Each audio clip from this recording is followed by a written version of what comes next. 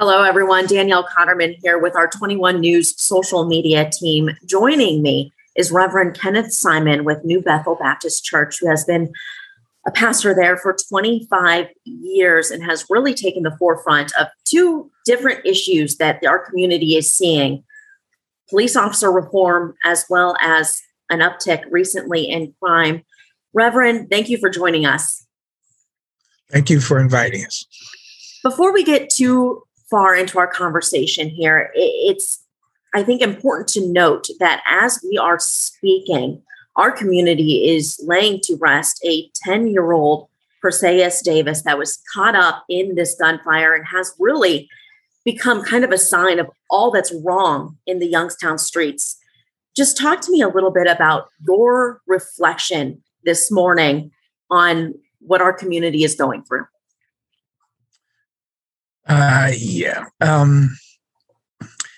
We call it, from the Christian faith, just evil. There's evil that plagues our community, and the church is called to address those type of issues that are in this society. What we witness in the recent killing of this young child, innocent child, that has to be done by individuals that don't have conscience. I mean, you're just shooting into a house. You're angry at somebody, but you don't care who's in the house, whether it's a little child, whether it's a grandmother, a baby. There's just innocent people, and you're that uncaring to just shoot.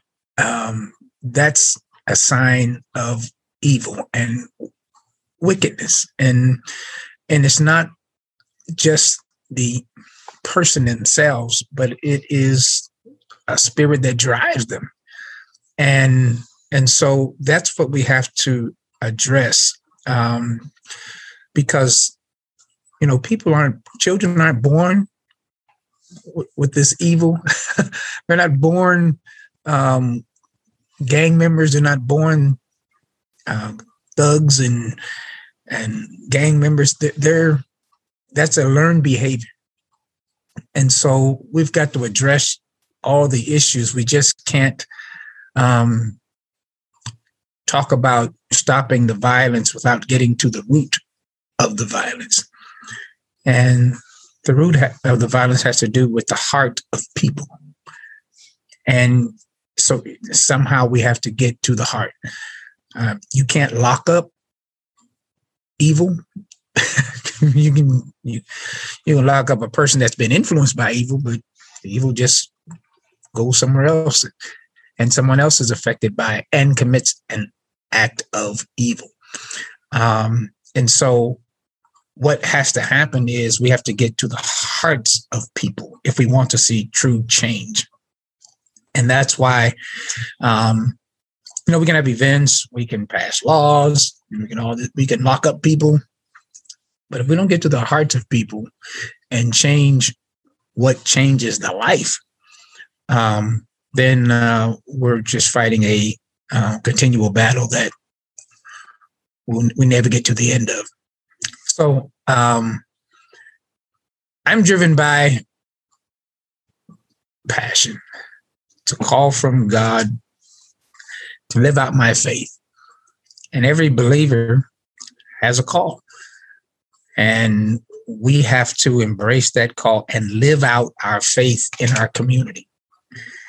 The church doesn't exist in the community just for its parishioners and to have services and functions for those individuals, for our own constituents.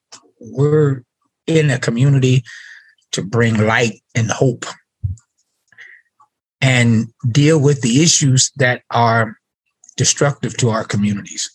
And so that's what drives me to do what I do, because it's a calling and it's a passion. I mean, there's certain things. Just stop the violence issue. I'll just tell you the truth.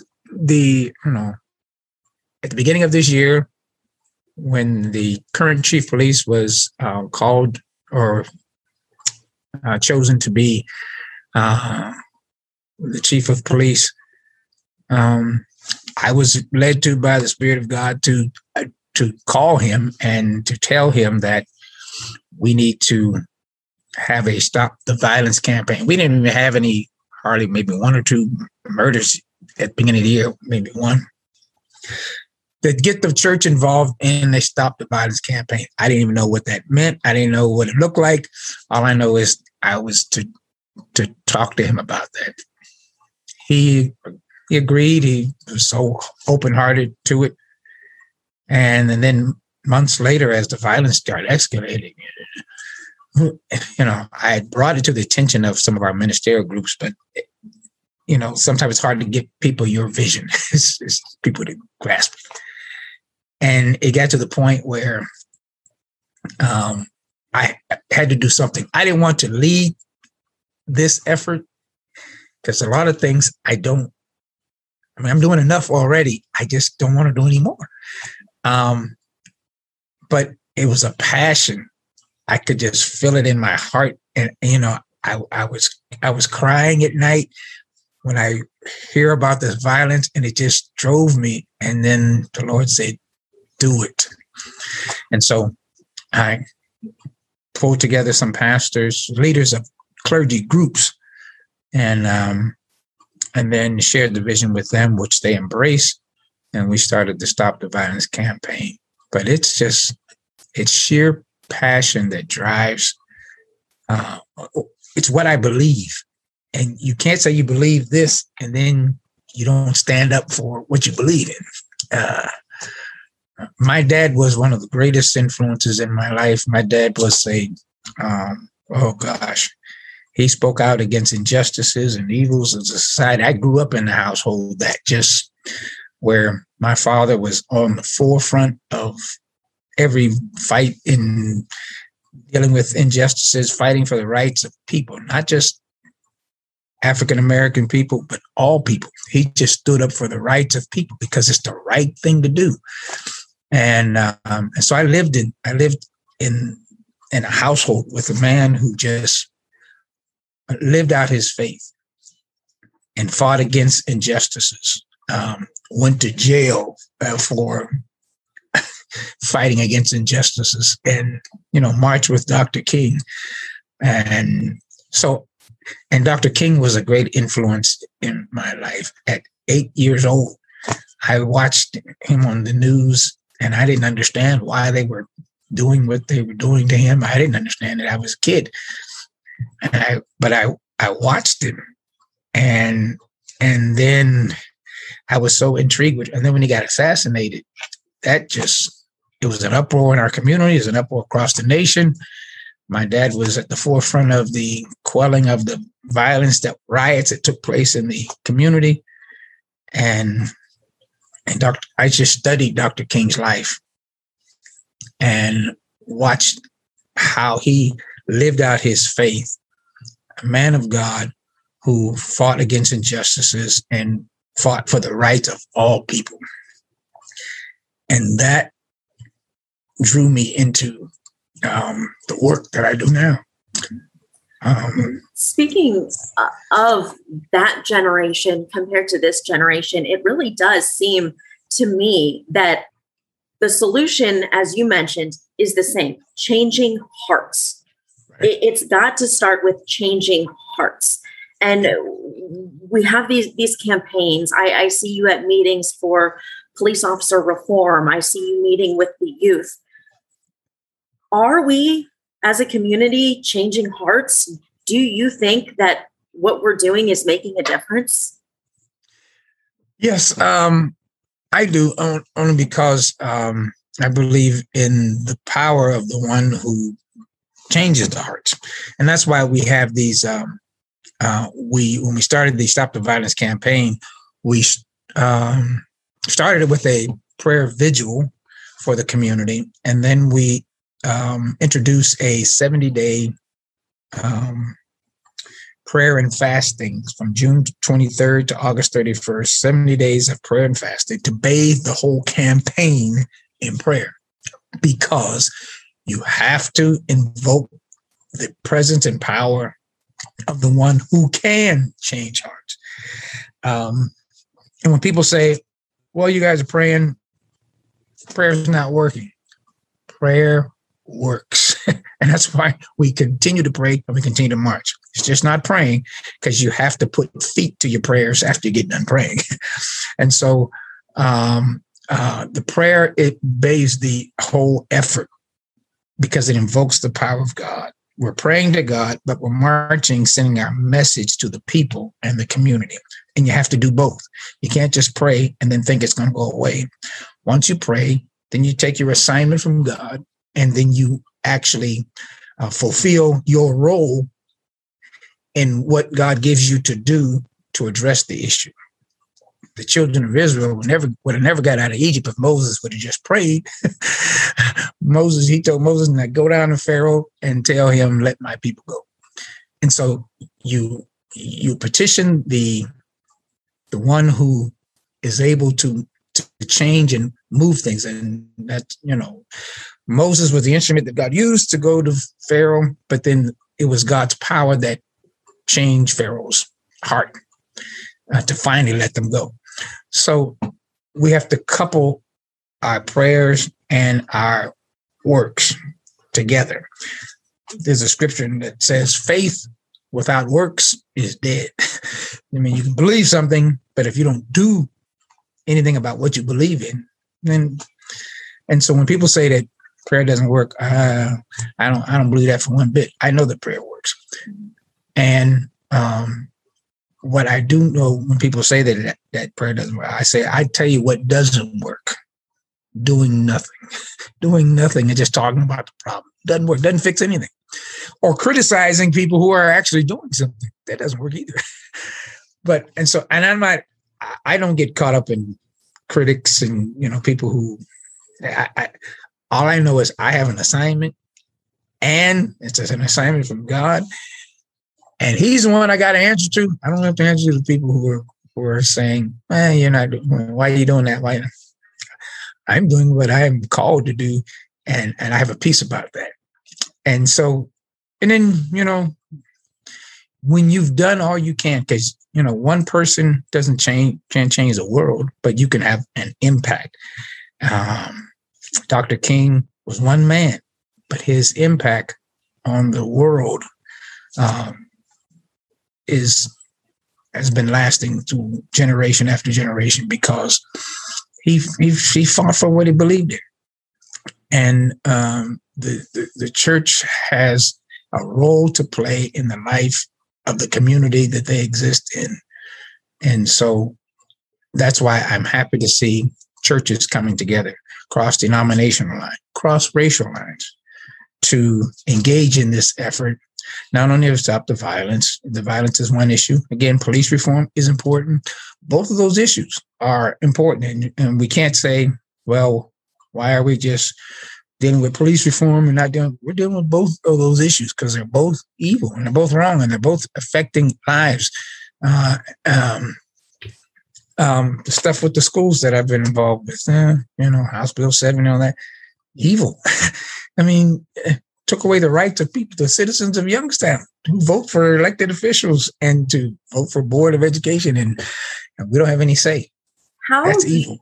How do you find that balance between police officer reform and the crime that we're seeing on the street right now? I mean, hand in hand, these, like you said, these things can work together, but that it's a careful balance that needs to happen right now. Yeah, it's both have to be addressed, and that's why we have to develop better relations between the community and our law enforcement. And that's what we're attempting to do in the Next Steps Coalition on Police Reform effort, to bridge that gap, because we really need to know our police officers and law enforcement agencies and have dialogue with them, and to deal with the hard issues that we need to talk about. We need to talk about racism. We need to talk about racial profiling. We need to talk about those issues because they exist. On the other hand, we have crime in our own communities. And that has to be addressed. Now, interesting enough, if you get the statistics from the law enforcement, there's probably only less than 5% of the population in the African American are causing the violence, are committing the acts of black on black crime. 5%. So it's 5%, but you just can't say, well, it's just 5%. You got to deal with that 5%. Just like it's probably 5% or 10% of police officers who are not doing their job properly or abusing their power. You just can't say, well, it's just 5-10%. You got to address the 5 and 10%. And so both have to be addressed. And the balance is, let's work together. Let's stay at the table. Let's see how we can fix this problem together. So there's no indictment against the police department. We need law enforcement. I would never go for some of these crazy ideas about defunding police departments. That's crazy. We need police. We need honest police. We need good police officers. And 90% of our officers are doing their job and just want to go home to their families like everyone else. But we have to deal with the issue of police brutality and these acts of violence against people of color that takes place throughout our nation daily.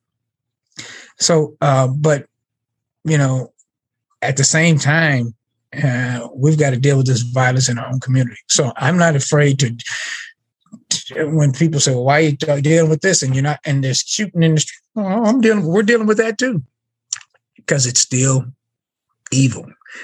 And we've got to address it all. So one is not to excuse the other. We just have to know that we got a part to play in bringing about reform and change in the community we live in.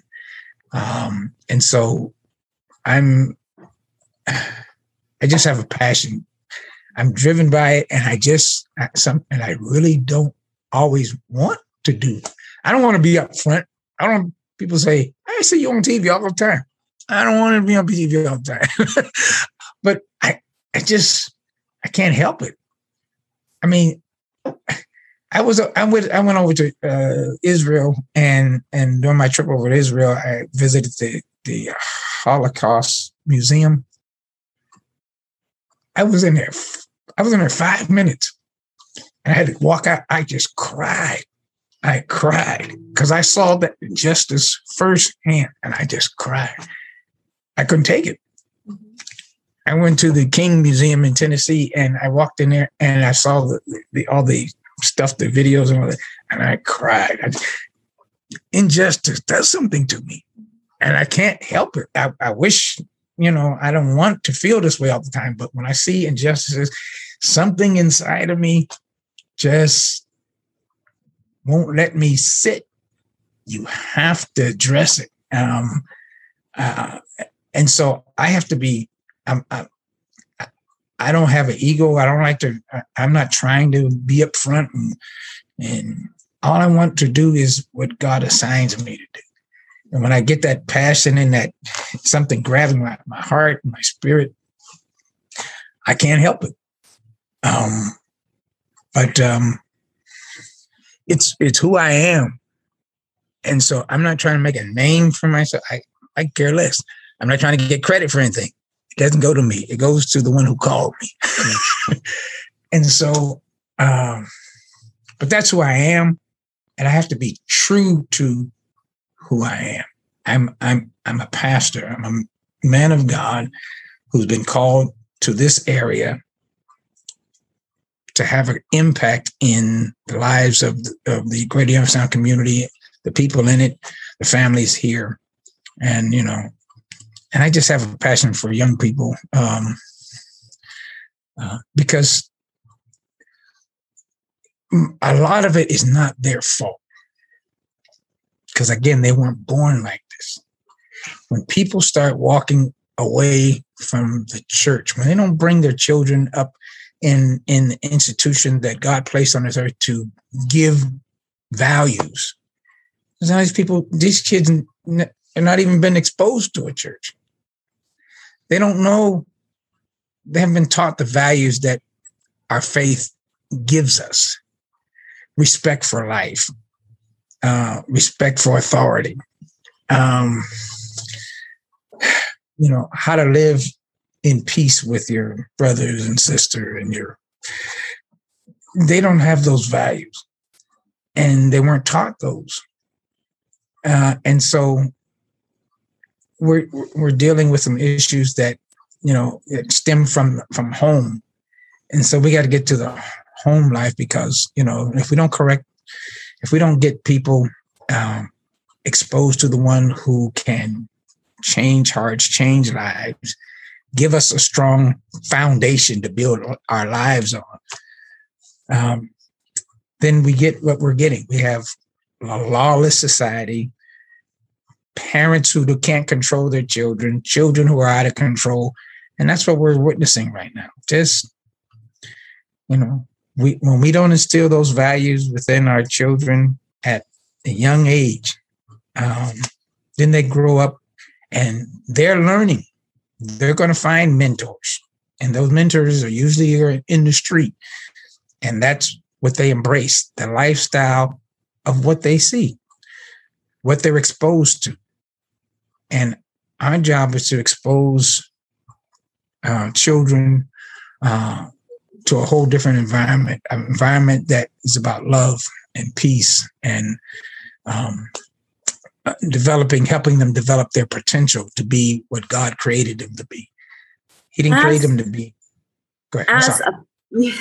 As a pastor in the street and talking about that role that the church has in their community, I would imagine that you've had a front window view into a lifestyle that not everyone sees. And you talk about, needing to change the family dynamic, needing to get to the hearts of people. Share with us, just kind of frankly, what do you think we are dealing with when it comes to crime in the city? Drugs? Is it gangs? What are you seeing as someone who probably has very frank conversations with people that are living this lifestyle? Yeah, you have two things that are going on. You have things that are created from the home life that expose these children to this kind of environment. And then you have some systemic issues in the bigger picture, it's bigger scheme of things, systemic issues that perpetuate the poverty, perpetuate the kinds of or limits the opportunities for people to move beyond the kind of lifestyle that they're living. You have racism, you have corruption, you have all that stuff. In our system, the systems have to be just like the House Bill 70 and all that stuff, education stuff. That's a systemic issue that you got to deal with, because that's feeding or creating the problem that we're dealing with. They were creating a pipeline to prison. That's what they were creating. And so we have to deal with the system issues, but then you have to deal with the frontline issues as it relates to families, parents, and then providing nurturing environments for kids to grow up in. I'm who I am because I had a nurturing mother and father who, brought me to church and taught me values and disciplined me and showed me the right path to go, and corrected me when I was wrong and made me respect my elders and all that kind of stuff. And so that's who I became. Now, we don't have that. Not across the board, but we're lacking in that area. And so that's what's bringing about this lawless society, this disrespect for life. Because, somebody had to teach you that. Someone had to teach you to disrespect human life. Someone had to show you that, this is acceptable. And then if we don't bring the element, here you have, if you have parents and the kid got guns galore that he's bringing home, and you know that they got guns, and you are setting your child up for destruction, and or they're bringing drugs, or they're selling drugs out of your house, and you know that, and we don't do anything about that. And if we're selling drugs out of the house, and then we expose children to that same environment, and then somebody comes by with a drive-by and starts shooting them, we're exposing our kids to these volatile environments where they're subject to be victims of senseless violence. And so there's a whole dynamic. We got to deal with all the elements. We got to deal with the parental stuff. We got to deal with the perpetrators of the violence, because we're in a generation now that's breeding more and more of the same. This kind of mindset, and we're not exposing children to what they really need in life to succeed. They need a foundation that only comes through a faith belief. I'm not going to, for me, it's the Christian faith, but for others, it might be the Jewish faith or the Muslim faith, but all faith traditions are trying to serve a God and who they believe in. And there's some values that are attached to that belief system. And when we don't expose our children to those faith traditions that we embrace, then our society goes to pot. There's some, there's scripture that says, the wicked shall be turned into hell, and all the nations that forsake God, and they turn away from God. And righteousness exalts a nation, but sin is a reproach to any people. There's scripture that tells you that when we don't place emphasis on our faith and our faith beliefs and all the values that system gives us, then biblical history shows you that nations that walked away from the commands of God always ended up in destruction. Always. It's just, and so the job of the prophet or the man of God, woman of God, is to call the nation to get its attention and speak out against those evils, because destruction comes when we don't.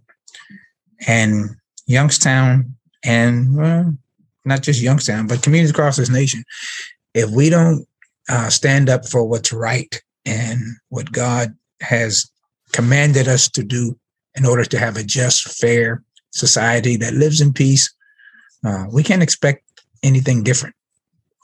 You at times feel you're fighting a losing battle in Youngstown? Not a losing battle. Well, we may lose some battles, but there's a war that we're going to win. And so I just believe that the effort that we put forth is working toward the greater cause of good. I may not see the results in my lifetime. It was just something that Dr. King mentioned in his speech. He says, I've been to the mountaintop and I've seen the promised land. The promised land is a land of society where all men, women, black, white, Jew, Gentile, live in peace and love. He says, I may not get there with you, but we as a people will get to the promised land. And he didn't get there. He was assassinated, but he did his part. He played his role. And so I know that I have a part to play in this, and every other pastor and every other believer has a part to play as well. And it's not for us we don't create the results, or we're not in charge of the results. We're just called to do our part, our assignment in it. What would be your message of hope that you would share to the community right now, and a time when, I think the statistics were 22 killed this year, 101 people shot. What is your message of hope when it seems we're seeing 10-year-old little girls caught in this gunfire? It seems like there are no rules in the streets anymore on who these victims are. And there isn't. The hope is, number one, that we have the solution. The hope is that we are the solution, the community. And that's the message that we've been trying to bring to the community, because this is not just a pastor's movement. It's not just a church movement. It has to involve the whole community. And there are more good citizens, law-abiding citizens of this community. There are more of us than it is of the people who are perpetuating this violence. The problem is that the majority of us are silent. The majority of us are just reacting to, talking about, complaining about, criticizing what's going on, and not seeing ourselves as part of the solution. And the issue is, and it's going to be, what does it take to get us all to get involved? What does it take to get us to move, to get up out of our seat and to do something? What does it take? And so when you see these acts continue to happen, especially in a 10-year-old getting shot like that, then that ought to prick somebody's conscience. That ought to say, you know what? I'm sick and tired of this. I need to do something about this. And you can. And God will give you what you need to do. But to just continue to live as though it doesn't exist, or to live seeing it, but just not being a part of anything to make a difference. Dr. King is noted for this quote. He says, "Evil prevails when good men do nothing." And that's what we're living in. It only prevails when good people do nothing. There's more good people than there are evil. And yet the evil people are the loudest. They're making the most noise. And the good people are sitting back saying, that's a shame. But when we move from that's a shame and see that it's a shame that I'm sitting here watching this and not doing anything, that's the real shame. Because it doesn't change until you see yourself as part of the solution.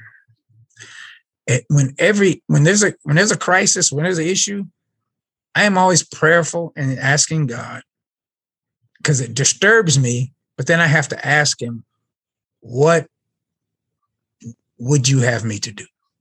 What is my role in this? Because I know I have a role to play. And I don't want to step beyond that because I got too much stuff going on as it is. I don't want to go beyond what my role is. I just want to know what's my part in addressing that issue. And every person, every believer, every person of faith has to find their role and ask, because that's the hope. And I just believe that, and even if we aren't the majority, if you stand on the faith that you believe in, God never needed a majority. He defeated the Midianites with 300 people. So the one who is in us, this is a key verse of scripture. I'm not being preachy today, but key verse in 1 John, it says, "Greater is he that is in you than he that is in the world." Greater is he that is in you. You have to believe that the God that's in you is greater than anything that's happening in the world. And I believe that. And so when you see me marching on the street, I just believe that the God that I'm praying to, the God that I'm marching for, he's greater than all them forces that are out there shooting and killing. He's greater. And so I work and act with that confidence that the God I serve is greater.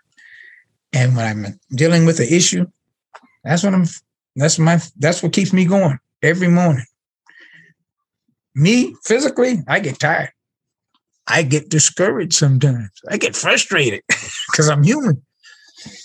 But what renews my strength and faith and confidence, one I serve, boy, he's greater than all of this.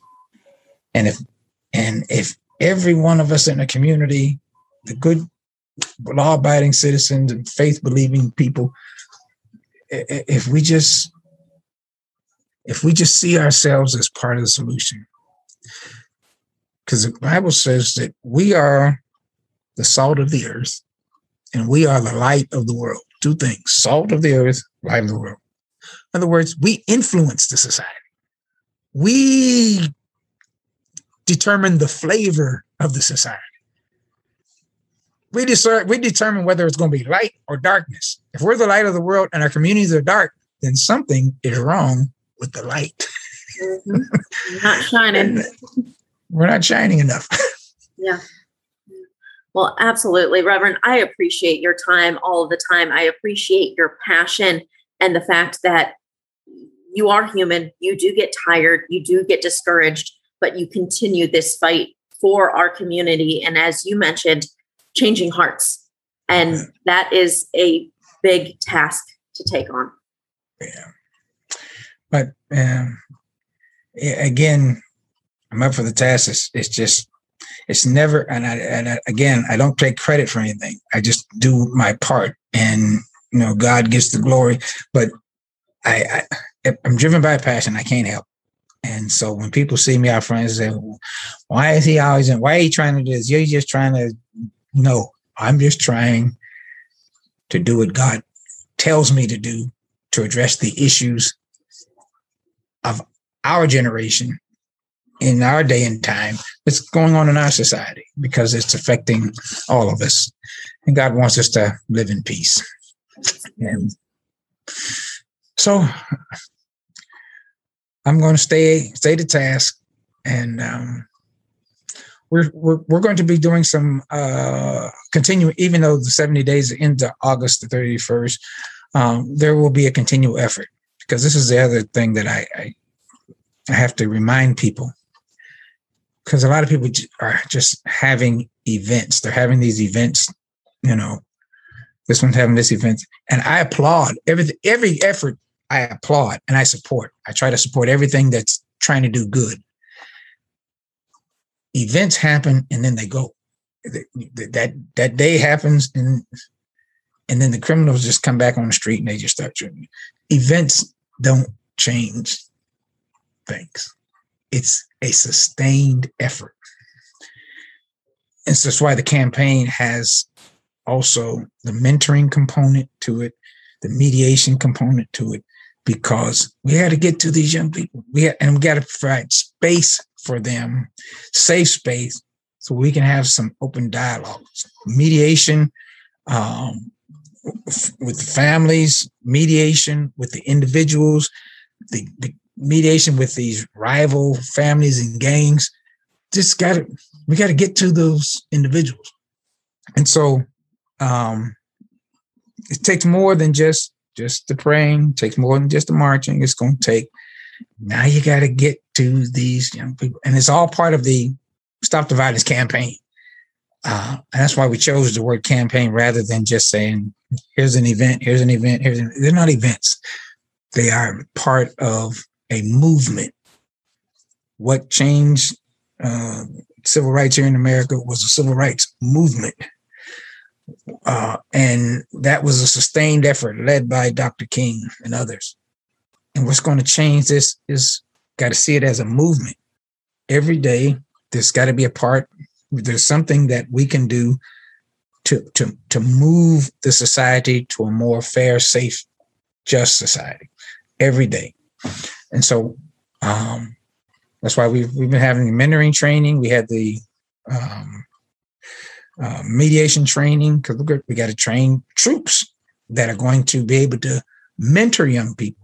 because there's some young people that are going to want to get out of this lifestyle of violence, but what do they have to embrace? Because once you give up that, what you need, they don't know. They need mentor. They need someone to teach them, someone to guide them. They need someone to help them get on the right path and stay on the right path. And then there's a mentoring component that we have to have in place for the younger children, those family members, like the 17-year-old that was killed recently. There's two younger brothers. There's a 15-year-old, like a 3 or 4-year-old. Someone needs to get with those young men and help mentor them to keep them from those tragic kind of events. And is the church talking about the broader church, maybe not New Bethel specifically, but are you guys seeking out these individuals? Like you mentioned, I mean, if you know that there's a family and you see the potential for trouble, are you reaching out to those individuals and trying to nip it in the bud rather than just a general youth comment? Yes, because that's what the mediation effort is geared to do. Because there are people in all of our churches that are related to somebody who's committing these acts of violence. I just spoke with a lady yesterday. She's a member of our church.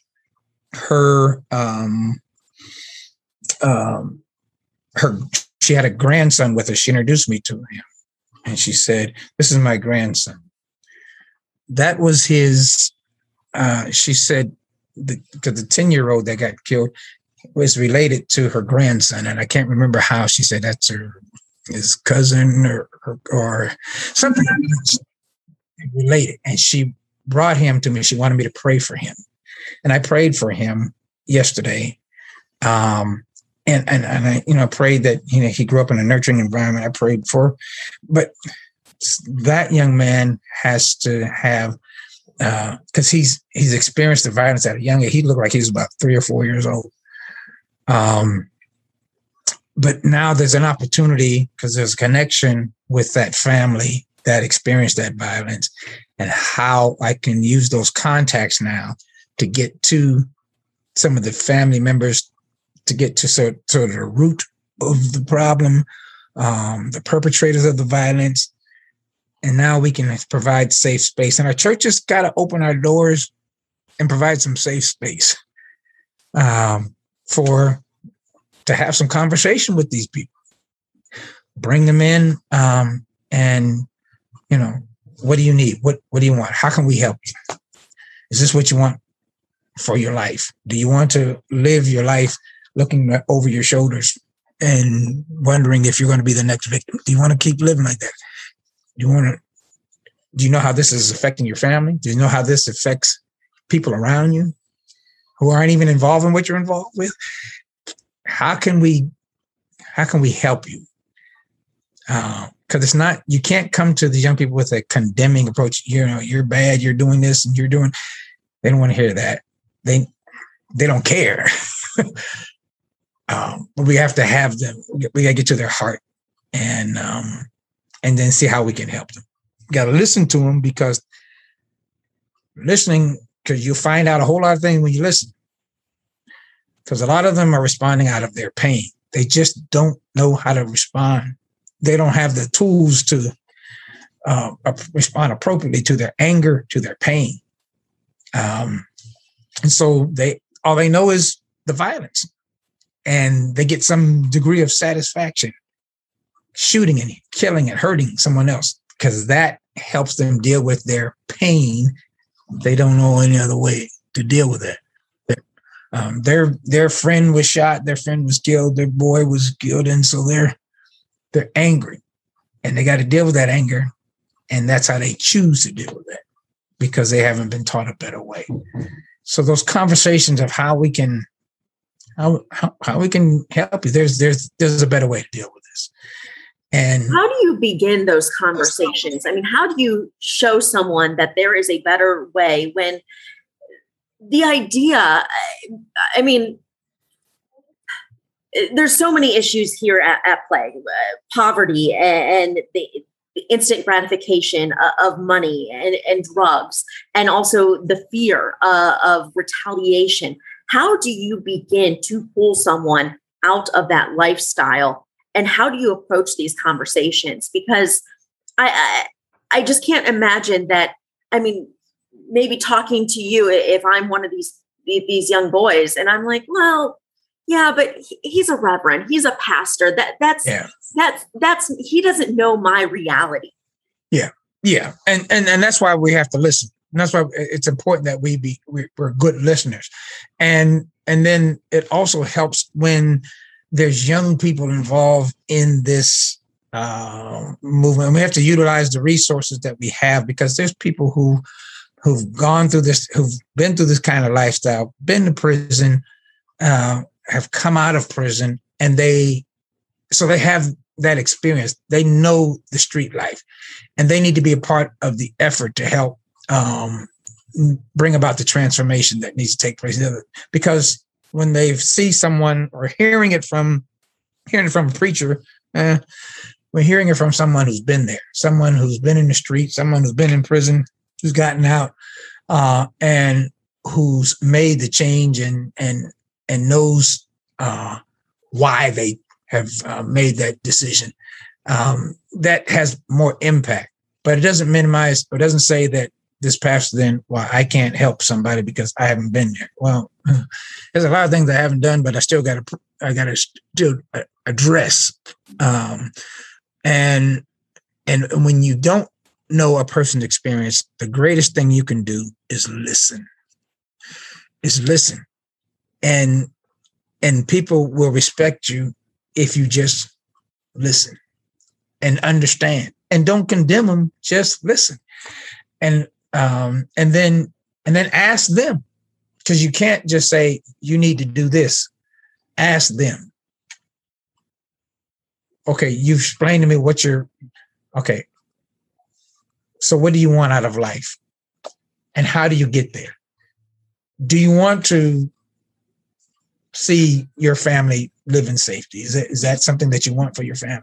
Is it something, you have children? Do you want their children to grow up without a father?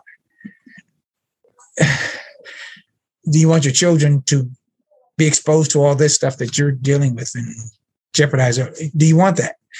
Okay, so if you don't want that, then how do we get there? What do you see is the need that, what do you need that we can help you get to where you want to be? Because right now, you're putting yourself in a position where not only going to get yourself hurt, but your family's going to be hurt, your children, your community. And so, but those conversations got to be started. Do you see these conversations? I mean, I would imagine that you win some, you lose some. Have you had Absolutely. These conversations with the youth, and then, a week, a month, a year later, you see his face up on our news? Because you're going to win some, you're going to lose some. You're not going to get them all. I mean, when the Lord himself was here on earth, there were some people that believed, and some people just refused to believe. And so that's the kind of situation we're dealing with, is that you're never going to get them all, but you're going to save some. You're going to save some, and you're going to help some, because there's some that are reachable. And so that's our goal. As long as evil is in the world, I mean, you're never going to have a society that's free from evil altogether. I mean, we're still going to have murderers. We're still going to have thieves. You're going to have, but you can certainly have an impact on all of that when we do our part to make a difference and be a part of the solution. And so I'm not looking for, my goal is that we have zero homicides. None. I just know that, in reality, that's, as long as we're living in this world and people are still influenced by evil, that's going to happen. But we can certainly minimize it and put a big dent in it and do our part to make our society a more safe, a more fair, and a more just society. And really, as you kind of mentioned, it seems Youngstown is small enough that whenever there is a crime out there, someone in the church knows firsthand this family being impacted, knows firsthand what took place. And that opens the door for you guys, like you mentioned, to kind of strategically get involved in lives. Absolutely. Absolutely. Because you can't ignore that. Because then you're just seeing the problem, experiencing it, and then family's going through it, and then we don't do anything to address that. You know, I didn't know the Biggs family, the young man that was killed. I didn't know them personally, but they asked to have the funeral here. And, you know, some churches, you know, if there's not a member, then churches don't open up the doors and all that. Well, for me, that was an opportunity for us to minister to a family. And so we had the funeral here, and it was capacity. We had to stop people from coming in because it was just so many people. But I made a promise from the pulpit to this family, and I was led to do that. I told the mother that we were going to our church was going to adopt her family. So we're going to adopt your family. So you may not ever come within the walls of our church again, but we're going to adopt your family, and we're going to be there for you. We're going to be a support to you. We're going to encourage you. We're going to pray with you. And you just need to know that we're going to be with you. And I've made about 5 personal visits to that home since then. I call her not frequently, but everyone wants to check on her. I text her. But I found out she wrote a book.